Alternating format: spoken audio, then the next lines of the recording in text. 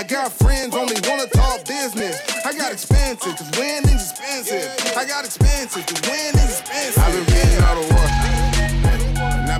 And welcome to this episode of Put That Coffee Down. I'm your host, Kevin Hill, as always, here where we talk about freight sales, because this is the Freight Sales Podcast for closers. And I have a very special guest in here in the online studio for you today. He was my first job when I was a freight broker. My introduction to the industry is Mr. Kyle Gholston, and he's with Cargo Quotes. He's a chief operating officer over there. And they do a lot of cross-border shipping. We've been talking about that a little bit, and I think we're going to be talking about that for the next decade or more. But he taught me a lot about in and out of Mexico moves when we were at our former employer. And it's going to be nice catching up with Kyle Gholston, or as I call him, KG, today. Hey, and as I call you, K Hill, baby. we had a lot of K's in the office, didn't we? Yes, we did. It was a requirement to have a Kyle or a Kevin or a K name, and everybody in our office seemed to have that at one point. So it was a lot of fun. I think that did that, and that was about 11 years ago. Whenever I joined, yep, I think 2012, 2013. Yep, that's about right. Yep, yeah. I started there in 2008, so yeah, that would have been about right. Yeah. So it was always interesting, and going in and out of Mexico, kind of that cross-border activity was kind of our niche in that office, and flatbed, and it was interesting. Yeah, we had a great time. Yeah, it was where we all cut our teeth in cross-border freight back then. You know, that was kind of where I learned cross-border. I knew a little bit about everything in the transportation business up until that point, and that was my first foray into brokerage. And it just so happened that we had a sister company that was strong in Mexico, and we latched onto that and built a brokerage around that cross-border business, and had some people on our team that knew a lot about it, but a couple guys like us didn't know a whole lot about it and learned a lot in the process. So it was a great time, good company, and learned a whole bunch about cross-border back in the day. We did. Now, you said that was your first foray into brokerage. I'd run a brokerage, but it was relatively small at Yellow Corporation. But the majority of what we did and the team that I managed at YRC right prior to leaving was domestic freight forwarding with a little tuck-in brokerage operation that was pretty small. Nothing compared to what we did at Melton and we've done since then at other companies. So. That is correct. So that was my segue right there. Is you started out in the LTL world, Yellow. You spent a number of years at Yellow. Good. That's been in the news, unfortunately, lately. And just wanted to get your thoughts on that situations and what, your days at Yellow and what it meant. And I guess it was as an alumni, I guess is what I'd call myself. Alumni, YRC corporate. I was there for almost 25 years. Did a little bit of everything. Traveled all over the country. Lived in a number of different places doing sales, operations, and as I mentioned, I finished my career at YRC in the domestic freight forwarding side of the business. But yeah, I had a bunch of good people there. Had a bunch of friends there. Over 25 years, you build a pretty significant network, and it was tough to watch from afar. I got in 2008, as I mentioned, that's when you and I, when I joined Melton, and subsequently you joined us as well. But I got sometimes you're lucky, sometimes you're smart. I got lucky in 2008 and got that job offer from Melton and left YRC just as things were really starting to get tough for the corporation. Obviously, the 2008 turndown in the economy, the Great Recession, whatever you want to call that happened in 2008. So. Got lucky, got out, but there was a whole host of things that coulda, shoulda, woulda. Maybe shouldn't have been done, could have been done to prevent the demise of YRC, and I think everybody, had a hand in the ultimate closure of the company. But deregulation didn't help. Being one of the last union carriers, still in business, probably put them at a competitive disadvantages. The inability to adapt quickly just because of some of the work rules and things that they dealt with. And, the union went a long way to help them through some of their struggles in the early between 2008 and the closure. But I think at the end, both parties had just said enough's enough. biggest wasn't the best, but that was their strategy to become the biggest, and turned out it was probably the death knell for them when they started to, acquire companies that were of like size and of like nature, and they were, doubling down on their overhead costs, doubling down on their, terminal exposure.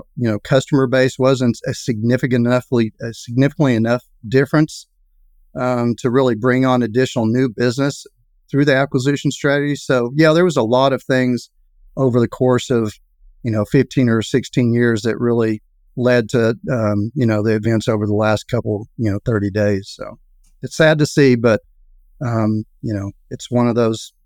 When I went to work for YRC, or Yellow Freight as it was called, in 1991, it was like going from the minor leagues to the majors. I was at a regional carrier that was based in Northwest Arkansas. Got the opportunity, again, because of a bankruptcy, got an opportunity to go to work for Yellow Freight. And, I thought I'd hit the jackpot, the lottery, getting to go to the major leagues and play with the big boys. And for 25 years, it was a great opportunity for me, and sad to see him go, but probably was overdue for them to, age off into the sunset. Yes, a double-edged sword in a lot of ways, where it's two battles at once, union competing against non-union competitors. And then, as you mentioned, those big deals, those mega mergers, combinations of like size, is a very difficult task to integrate correctly. You see that in any industry you look at, and in the research that says most M&A deals, certainly of that size, don't produce the shareholder value over the long term. And when you have those two battles raging, or those two fires raging at once, it's hard to continue. Yeah. In the strike of '94, which I was in Chicago for, that was a whole other day of discussion and podcast of kind of the experience of living through a major unionized strike. But in 1994, when they struck, they were Conway, or I should say Consolidated, Roadway, and Yellow Freight at the time were still the premier carriers. They were the significant players in the marketplace. And the strike of '94 really gave the non-union regional carriers just the boost that they needed to overtake and pass those three giants. Obviously, Consolidated didn't last much longer after that strike, and Roadway and Yellow obviously merged, and finally YRC ended in the last 30 days. But that strike of '94, I think, is undervalued in terms of the impact it had on so many years later on the LTL industry. It was significant. It was an extended strike. A lot of business was converted to the regional carriers, the regional non-union carriers, and they never got some of that business back. So, a lot of factors there, but that strike of '94 really was probably the first tipping point in the demise of the major unionized carriers. Yes, you're exactly right. So that's the rearview mirror. Let's look out the windshield now, and talk about where you're at now. Cargo Quotes. How long you've been there, kind of the origin story of Cargo Quotes, and the markets that you attack. So another gentleman and myself met in early 2019, and he was looking to invest in some new business, and I was looking to try my hand at a startup. And early in 2019, we start some conversations and said, yeah, we think we can pull this off. We've got all the right pieces in place, and I had the tribal knowledge, and he had the equity. So we spun it up in May of 2019, and really got to gaining some traction. And early on, actually pretty quickly, we hired a couple guys that I'd worked with in the past that had some experience and had some customers that we were able to onboard right away. And obviously that cash flow thing's pretty critical early on. And then 2019 rolled around. We were headed into 2020, started the year. Great things were happening. And then obviously, as everybody knows, COVID hit. And we were going, my goodness, and what do we do now? And the reality is, because we were, a small company, we were able to be pretty nimble through that, even through the shutdown. And really, as things, nobody really thought about how the end would come in terms of COVID. It really was a boom, as everybody knows, in the transportation business. It was a boom for supply chain and logistics. So we were kind of on that wave, riding that thing out of the shutdown, and rolled through the second half of 2020. Had a great second half of the year. 21 was an even better year. And I guess one detail I failed to mention was we hired Patty Hinojosa, who you know, and worked with another compatriot of ours at Melton Logistics. I hired her in June of 20, right as we were coming out of COVID. And as you know, she's a go-getter, hit the ground running, really started us to help develop that niche business, that cross-border business, started to build a team latter half of 2020 around her. 21, just things started to really pick up some traction for us. And then we rolled into 22, outstanding growth year for us as a small company. Took it from 0 to over 25 million in 4 years. We thought that was pretty outstanding performance given all the challenges that were thrown at us. We're kind of rolling into 2023 here, halfway through the year, feeling pretty good about things. As a small company, we can use the economy as a reason not to grow, but it doesn't mean it's not easy, right? It's easy. It's hard on everybody, including the small guys. So, but we continue to build out. We've got 4 offices now around the country, primarily around the border. Obviously, and we just opened our 4th office in Central Florida. That's primarily going to be focused on domestic freight forwarding and LTL. So, that's kind of where we're at now. We're looking for a pretty good second half of the year and headed into 2024 with a lot of optimism and continue to grow that cross-border business. It's interesting you talked about COVID, and there's that probably 90-day window from late March to late June that everyone was scared to death in transportation and logistics. Absolutely, and then it turned into a huge bull market, right? The biggest bull market that I've ever seen, and maybe you as well. I mean, I can't think of any extended time like that. Yeah. There was nothing quite like that. I've been around and been in this business since the early 80s, and there's no comparison to what we saw coming out of COVID. It was crazy good. Not necessarily for the consuming public or inflation, but it was definitely good for the logistics and supply chain professionals out there and companies such as Cargo Quotes. So. Yeah, it definitely was. Has border kind of calmed down to normal since COVID? The good thing, I guess the good thing or the upside to the cross-border business is the impacts of COVID and the impacts of coming out of COVID weren't as dramatic. There weren't as many excesses, but it kind of insulated us in terms of being able to grow. The demand, I think, remained always higher in the cross-border area than it did on the domestic U.S., especially going into this year.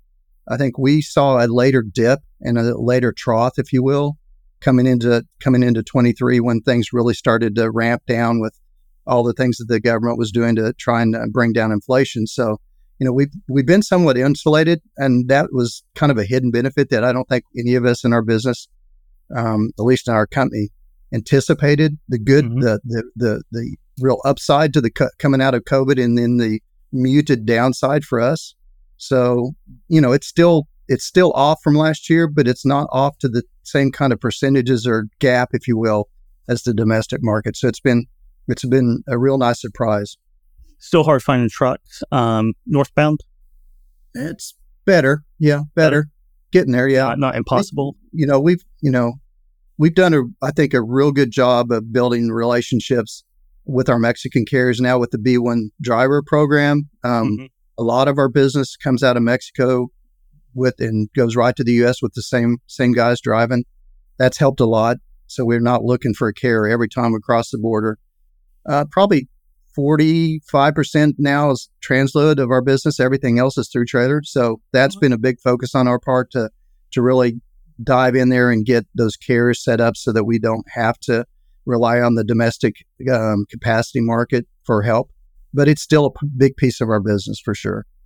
It definitely is. And you brought up those relationships with Mexican carriers, and I think that is one of the key ingredients that creates a moat. to really getting in on that business, right? That competitive advantage, because that is, coming in from it blind. That takes years to kind of build up and get to know the Mexican carriers. Certainly any movement south of the border, with the visas north of the border now as well. But it's a tricky business. Building those relationships down there, because it works much differently than it does up here domestically. Yeah. I'm going to steal from Ronald Reagan, still my favorite president. Trust but verify.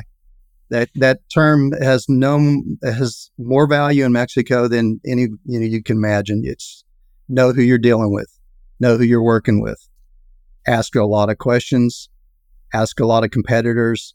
You just even the best of the best in Mexico have issues, just like U.S. carriers. But tying back to that experience, with other companies doing the same business, doing cross-border, being able to build up those relationships over years as opposed to months or weeks or days really helps us, really gives us the confidence that we know who we're dealing with. We know who we can rely on. We know that we can put our customers' business in their hands and know that it's going to be executed correctly and picked up on time. All those things that, take some of the mystery out of and risk out of cross-border business. Because let's get right down to it. The thing about cross-border, it's always been that gap of that window of time and crossing the border that's been a mystery. Oh, where's my shipment? What's happening? What's going on with it?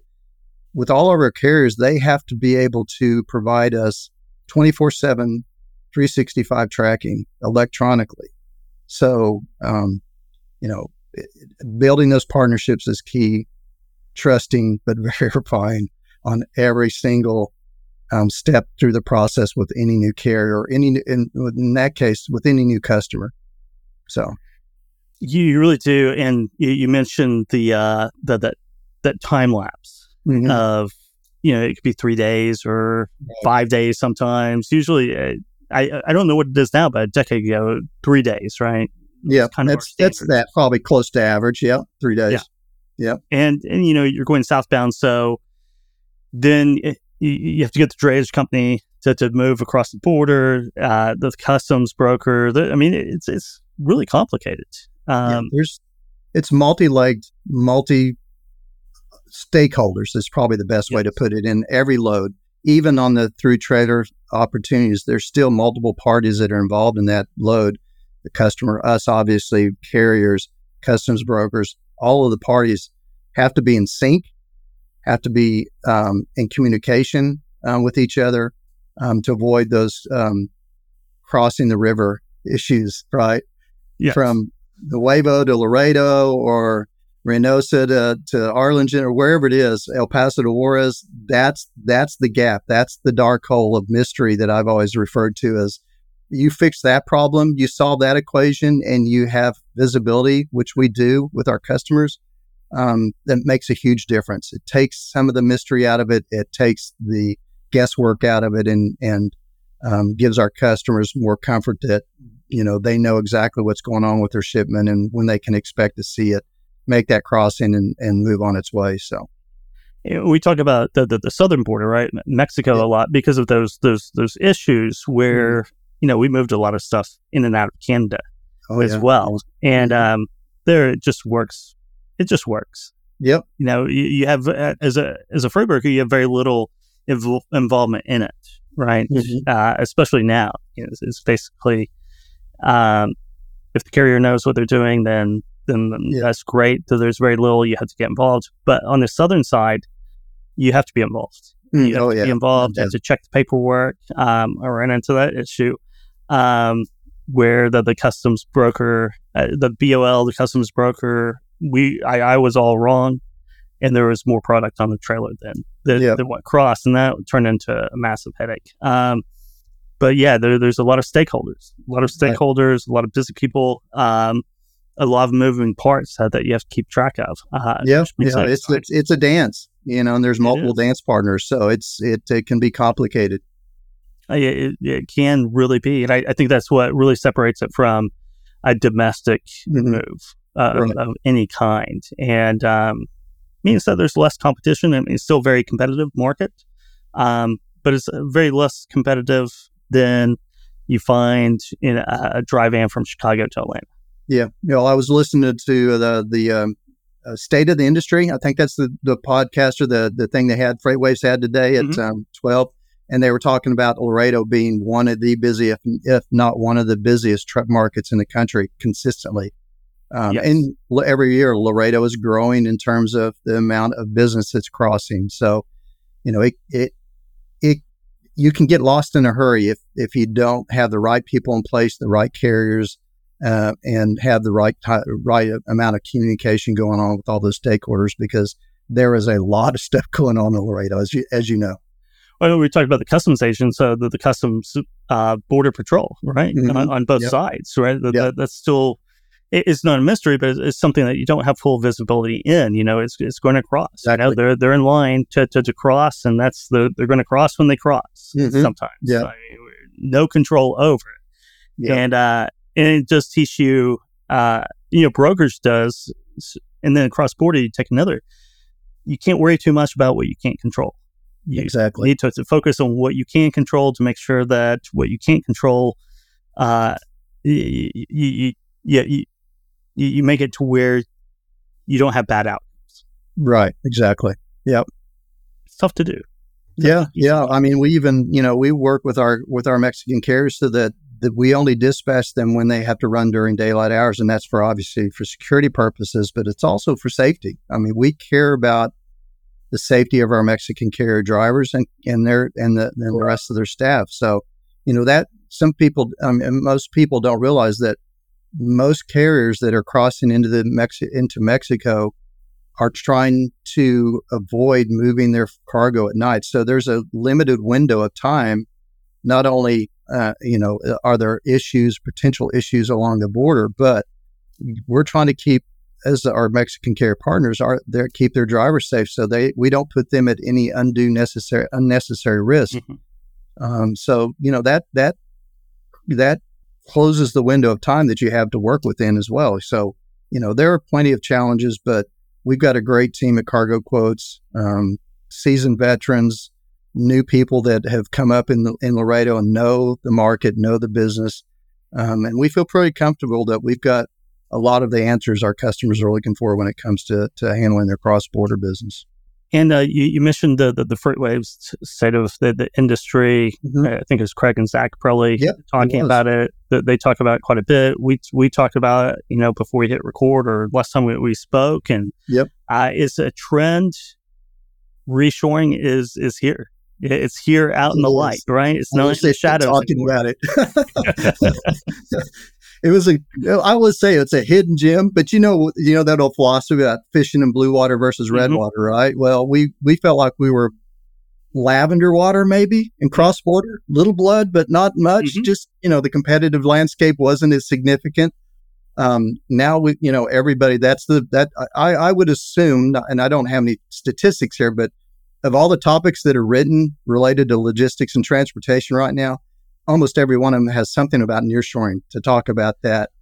So it is very much a number one, number two, number three, top five, let's say, topic of conversation in our business right now. And we wish it wasn't. Yeah. And we're not afraid of competition. Right? We're not afraid of competition, but why invite it, right? I know. Well, supply chain is now mainstream, right? Yeah. It went mainstream during COVID, and the knock-on effects of that is that the reshoring, but I don't have the stats either, but every time I look at anything, any marketing emails I get, anything, I see reshoring, nearshoring, everybody's all of right. That's for sure.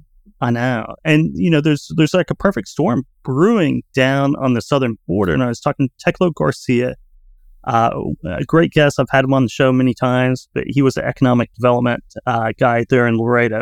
He just moved down to Mission. And they're working on a bridge down there. But we talked about it, I think it was last week or 2 weeks ago on the show, is that, you have reshoring, you have the lack of space, of warehousing space, and, pretty well maxed out on all the crossing points. Yep. Traffic is pretty well maxed out. So if there's this reshoring, everyone's talking about it. It takes some time lag, right? Yeah. For everything to be constructed, plans to move, yep, yada, yada, yada, 2 or 3 years maybe. But we're looking at kind of a perfect storm down there to where there's going to be a lot of bottlenecks now. There's going to be a lot more bottlenecks in the future. Yeah, I mean, that's the rub here is that, the concern is will the Mexican government do the right things to build the infrastructure to support their growth? You mentioned the bridges, all the bridges. I mean, all the bridges need to be expanded. Obviously, that's a chokehold. You're talking about bottlenecks. Well, the bottleneck right now is the infrastructure around the borders, where it's crossing, the capacity for the border cities on both sides to handle that additional volume.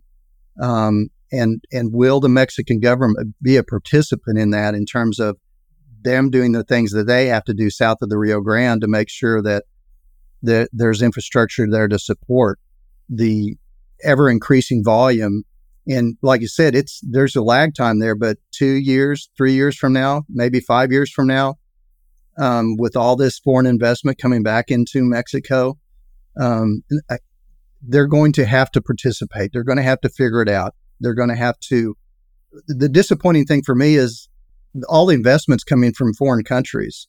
Again, personally, for the Mexican people, I'd like to see some Mexican companies start to step up and grow their business as well. It's the influx of foreign investments great for the people of Mexico in terms of wages, labor, pay, wages and those things. But the Mexican government really needs to figure out how they turn some of this development into infrastructure to support it, because you can only build so much product in all these cities, these manufacturing cities. But if you can't get it to the border because of congestion and because of lack of infrastructure, you're gonna die in your own soup, face down. So, hopefully they do all the right things, make all the right moves. But we talk to people regularly down in the know down there, and it sounds like they're moving some things in the right direction. Hopefully they'll move fast enough to accommodate what looks like it's going to be a significant growth in manufacturing capacity in Mexico. For you name it, somebody's going to be building it or making it or producing it in Mexico at some point. Yes, that trend is there, and at some point, but it is moving, and you can see it. Have you been hearing any buzz about San Luis? Well, obviously that's a big automotive hub. I think there's a lot of potential there for electrification. Obviously, as I'm sure most folks have heard, the Tesla plant that's going in down there. It's not in St. Louis, but I think it's any one of those major manufacturing cities. Obviously, Monterey has the advantage because of the proximity to the U.S. But any of those other cities, again, the infrastructure between those towns, it's got to be better, But yeah, as far as the potential, I mean, I think electrification, it's going to be great for Mexico. You mentioned, it just brought me back. You mentioned Monterey and proximity because it's 90 miles, I think. Right? Yeah. It's about an hour and a half to Laredo or to Nuevo Laredo. But they need an actual turnpike for that. I don't know what they've done in the 10 years since I was down there. But I think that it's like a 3-4 lane each way road. Yep. It should be, right? Yes, and it has to be. And it probably needs to be, again, it needs to be bigger, or there need to be alternate routes. I think this is where you're maybe a shoulder to the road. There's only so much, volume you can push through Laredo. I mean, it just, at some point you're going to reach a capacity that you just can't overcome with infrastructure. So the other gateways are going to have to grow, and there's going to have to be infrastructure built out there to help them grow. All of those crossing points, at least on the Texas side of the border, need to develop, more capacity to handle volume. It's just, again, at some point there's a maximum capacity for Laredo. I don't know what that max capacity is, but if you haven't been down there in a while, you wouldn't believe the number of warehouses that are being built, the road infrastructure. Texas is doing their part now. They're catching up, and you know how highway construction goes. By the time you get something built, you need more, right? So it's crazy stuff going on in Laredo, but it's all good. A year and a half down the road, all that infrastructure hopefully be ready and ready to support all that growth in Mexico. Yeah, I haven't been in 10 years. I need to get back down there and see Mines Road and drive around a little bit and check out what was changed, because it is a busy place. And for those who've never been there, that's an experience that every person in transportation should have once in their lifetime, is to spend a couple of days in Laredo, for sure. Yeah, definitely. It's mind-blowing. It's like Chicago compressed within about a 5-mile radius. It's crazy. It is. It's crazy. It's fun. Great food too. Yeah. It's good stuff. Really good stuff down there. But yeah, I think that's the trend, right? I mean, the trend is for the southern border to explode over the next 10 years. I mean, I think all signals. When China starts investing heavily into Mexico, that tells you the potential. So they know it's coming. They know the experience that the U.S. North American consumers had when during the I don't know how many total ships were in the port of L.A. at one point. There was a bunch, right? Can get product off the ships, right? Yeah. I think everybody wants to avoid that as much as possible in the future, and China gets it. I think it woke them up and said, "Hey, this isn't going to last forever. We can't continue to produce product and expect it to get into the North American consumer market by ship. We've got to do something different." And they're heavily investing in Mexico. Like I said, all the articles about nearshoring, a good percentage of those articles are about Asian companies moving production into Mexico. It'll be interesting. It will be really interesting in the next 10 years. And it's a good market for it to be interesting. The other thing, that a lot of people aren't talking about is the valuation of the peso against the dollar. It's becoming more expensive to run businesses in Mexican companies to run businesses in Mexico, because the peso's value is going up against the dollar, which makes it more expensive for them. And that's that will have a direct impact on what Mexican carriers charge U.S. carriers to do their line haul in Mexico. Because of that, it increases the amount of money that is out of their pocket for every U.S. dollar they're paid. So that's a big one. And not to say it shouldn't evaluate or become more valuable against the dollar, but that's the downside to it, is it becomes more expensive to operate in Mexico in terms of transportation, as well as many other things. Yeah, that you have foreign direct investment coming in. Yep. It always raises the local currency against the dollar, which kind of evens out everything over time. We pay our carriers in dollars, and they pay their employees in pesos. So it costs them more to pay those employees when the value of the peso goes up. So you definitely do. So let's go back to the cargo quotes. What are some of the essential ingredients in starting a brokerage? It doesn't have to be one thing; it could be 2, 3 different things. But what are your takes on that? Well, kind of hit on maybe a couple of them. But for us, it was really finding a niche where we could play in a pretty clean sandbox, or a cleaner sandbox, or as I like saying, bluer water than red. We really hit that hard early on. Knew that we didn't want to compete head to head with it. We couldn't compete head to head with all the big box brokerages out there. The domestic market, it was saturated. And again, 19, when we first started, it was a shipper's market, kind of like it is now. It was everybody out there was banging away on the phones and the email and social networking, looking for business. So we knew we needed to do something different. For us, that was the cross-border business, because we had the tribal knowledge, we had the experience, we knew carriers, we had the connections. And the fundamentals, it's like, I'm going to use a college football analogy. It's block and tackle. It doesn't matter if you got that 5-star running back, wide receiver, they're not going to perform well unless you block and tackle and the defensive line. It's like in the trenches. If you're not in the trenches and doing all the right things right, watching your financials, spending your money wisely, and making the right hiring decisions. If you don't do all those things, all the sales in the world's not going to do you any good because you're not going to be around. And then, Execution. And manage your money. The reality is I've always said that is, we're a bank. The reality is that brokerage is a form of a lending organization. Because the majority of our customers are going to pay us lower than we pay our carriers. And to be a new broker, to grow your business, to bring on carriers, you have to do the payment. You have to do your carrier payments better than everybody else. You have to be on top of your game. You have to pay them in a timely manner. You can't come up with excuses why you don't have the money to pay them, because if you do, they won't do business with you. And as many businesses factor their invoices now, you're dealing with factoring companies and they will turn on you in a dime. So it's about cash flow.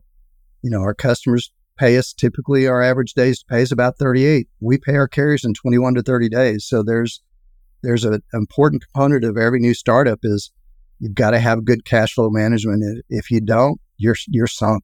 It just won't work. It won't. It won't. You'll be selling your Mercedes on a Friday afternoon on Craigslist. I won't say who told me that, but it was just this week he told me that. Yeah. But very successful guy. He figured it out. But you have those cash flow problems. Yeah. Cash is king. The guys that can manage their cash flow well, manage their receivables well. We never factored. We didn't do any of that stuff. We met every day. We talked about where our cash is coming from, where it's going out, and we just, you just got to be on top of that. I don't say it's the number one priority, but boy, it's way up there. It's way up there. You got to bring on business. There's no doubt, but that business is going to go away pretty quickly if you don't have any money to operate. So, business that pays too, right? Yep. Yeah. You don't want any. Well, at least what's that phrase we used to say? I've been doing this long enough not to want to do it for free. Right. Yeah. So I'm going to let you rate me as a freight broker. Yeah. You know it intimately. Rate you as a freight broker? Yeah. Oh, you were a good freight broker. You're great. Great sales guy. Had all the sales techniques. Were willing and flexible. I mean, how long did you stay in Laredo? 6 months? Something like that? You moved down to Laredo? You're all the things you need to become a good broker. You were curious, willing to learn. You understood the analytics of the business. You understood the customer side of the business. So yeah, on a scale of 10, 9, 9.5, maybe 8, maybe on some days, most days 9. Some days 3 probably. Yeah. There was a couple days in there, but who isn't a 3 every once in a while, right? I know, right? Well, you were an excellent boss. I appreciate all the opportunities that you gave me and set me off on a career in transportation. So I don't know whether to thank you or curse you for that. But it's turned out very well. Yeah, there you go. Yeah, be careful what you ask for. That's one of the more gratifying things about being in this business is the network of people I've had the privilege to work with and work for.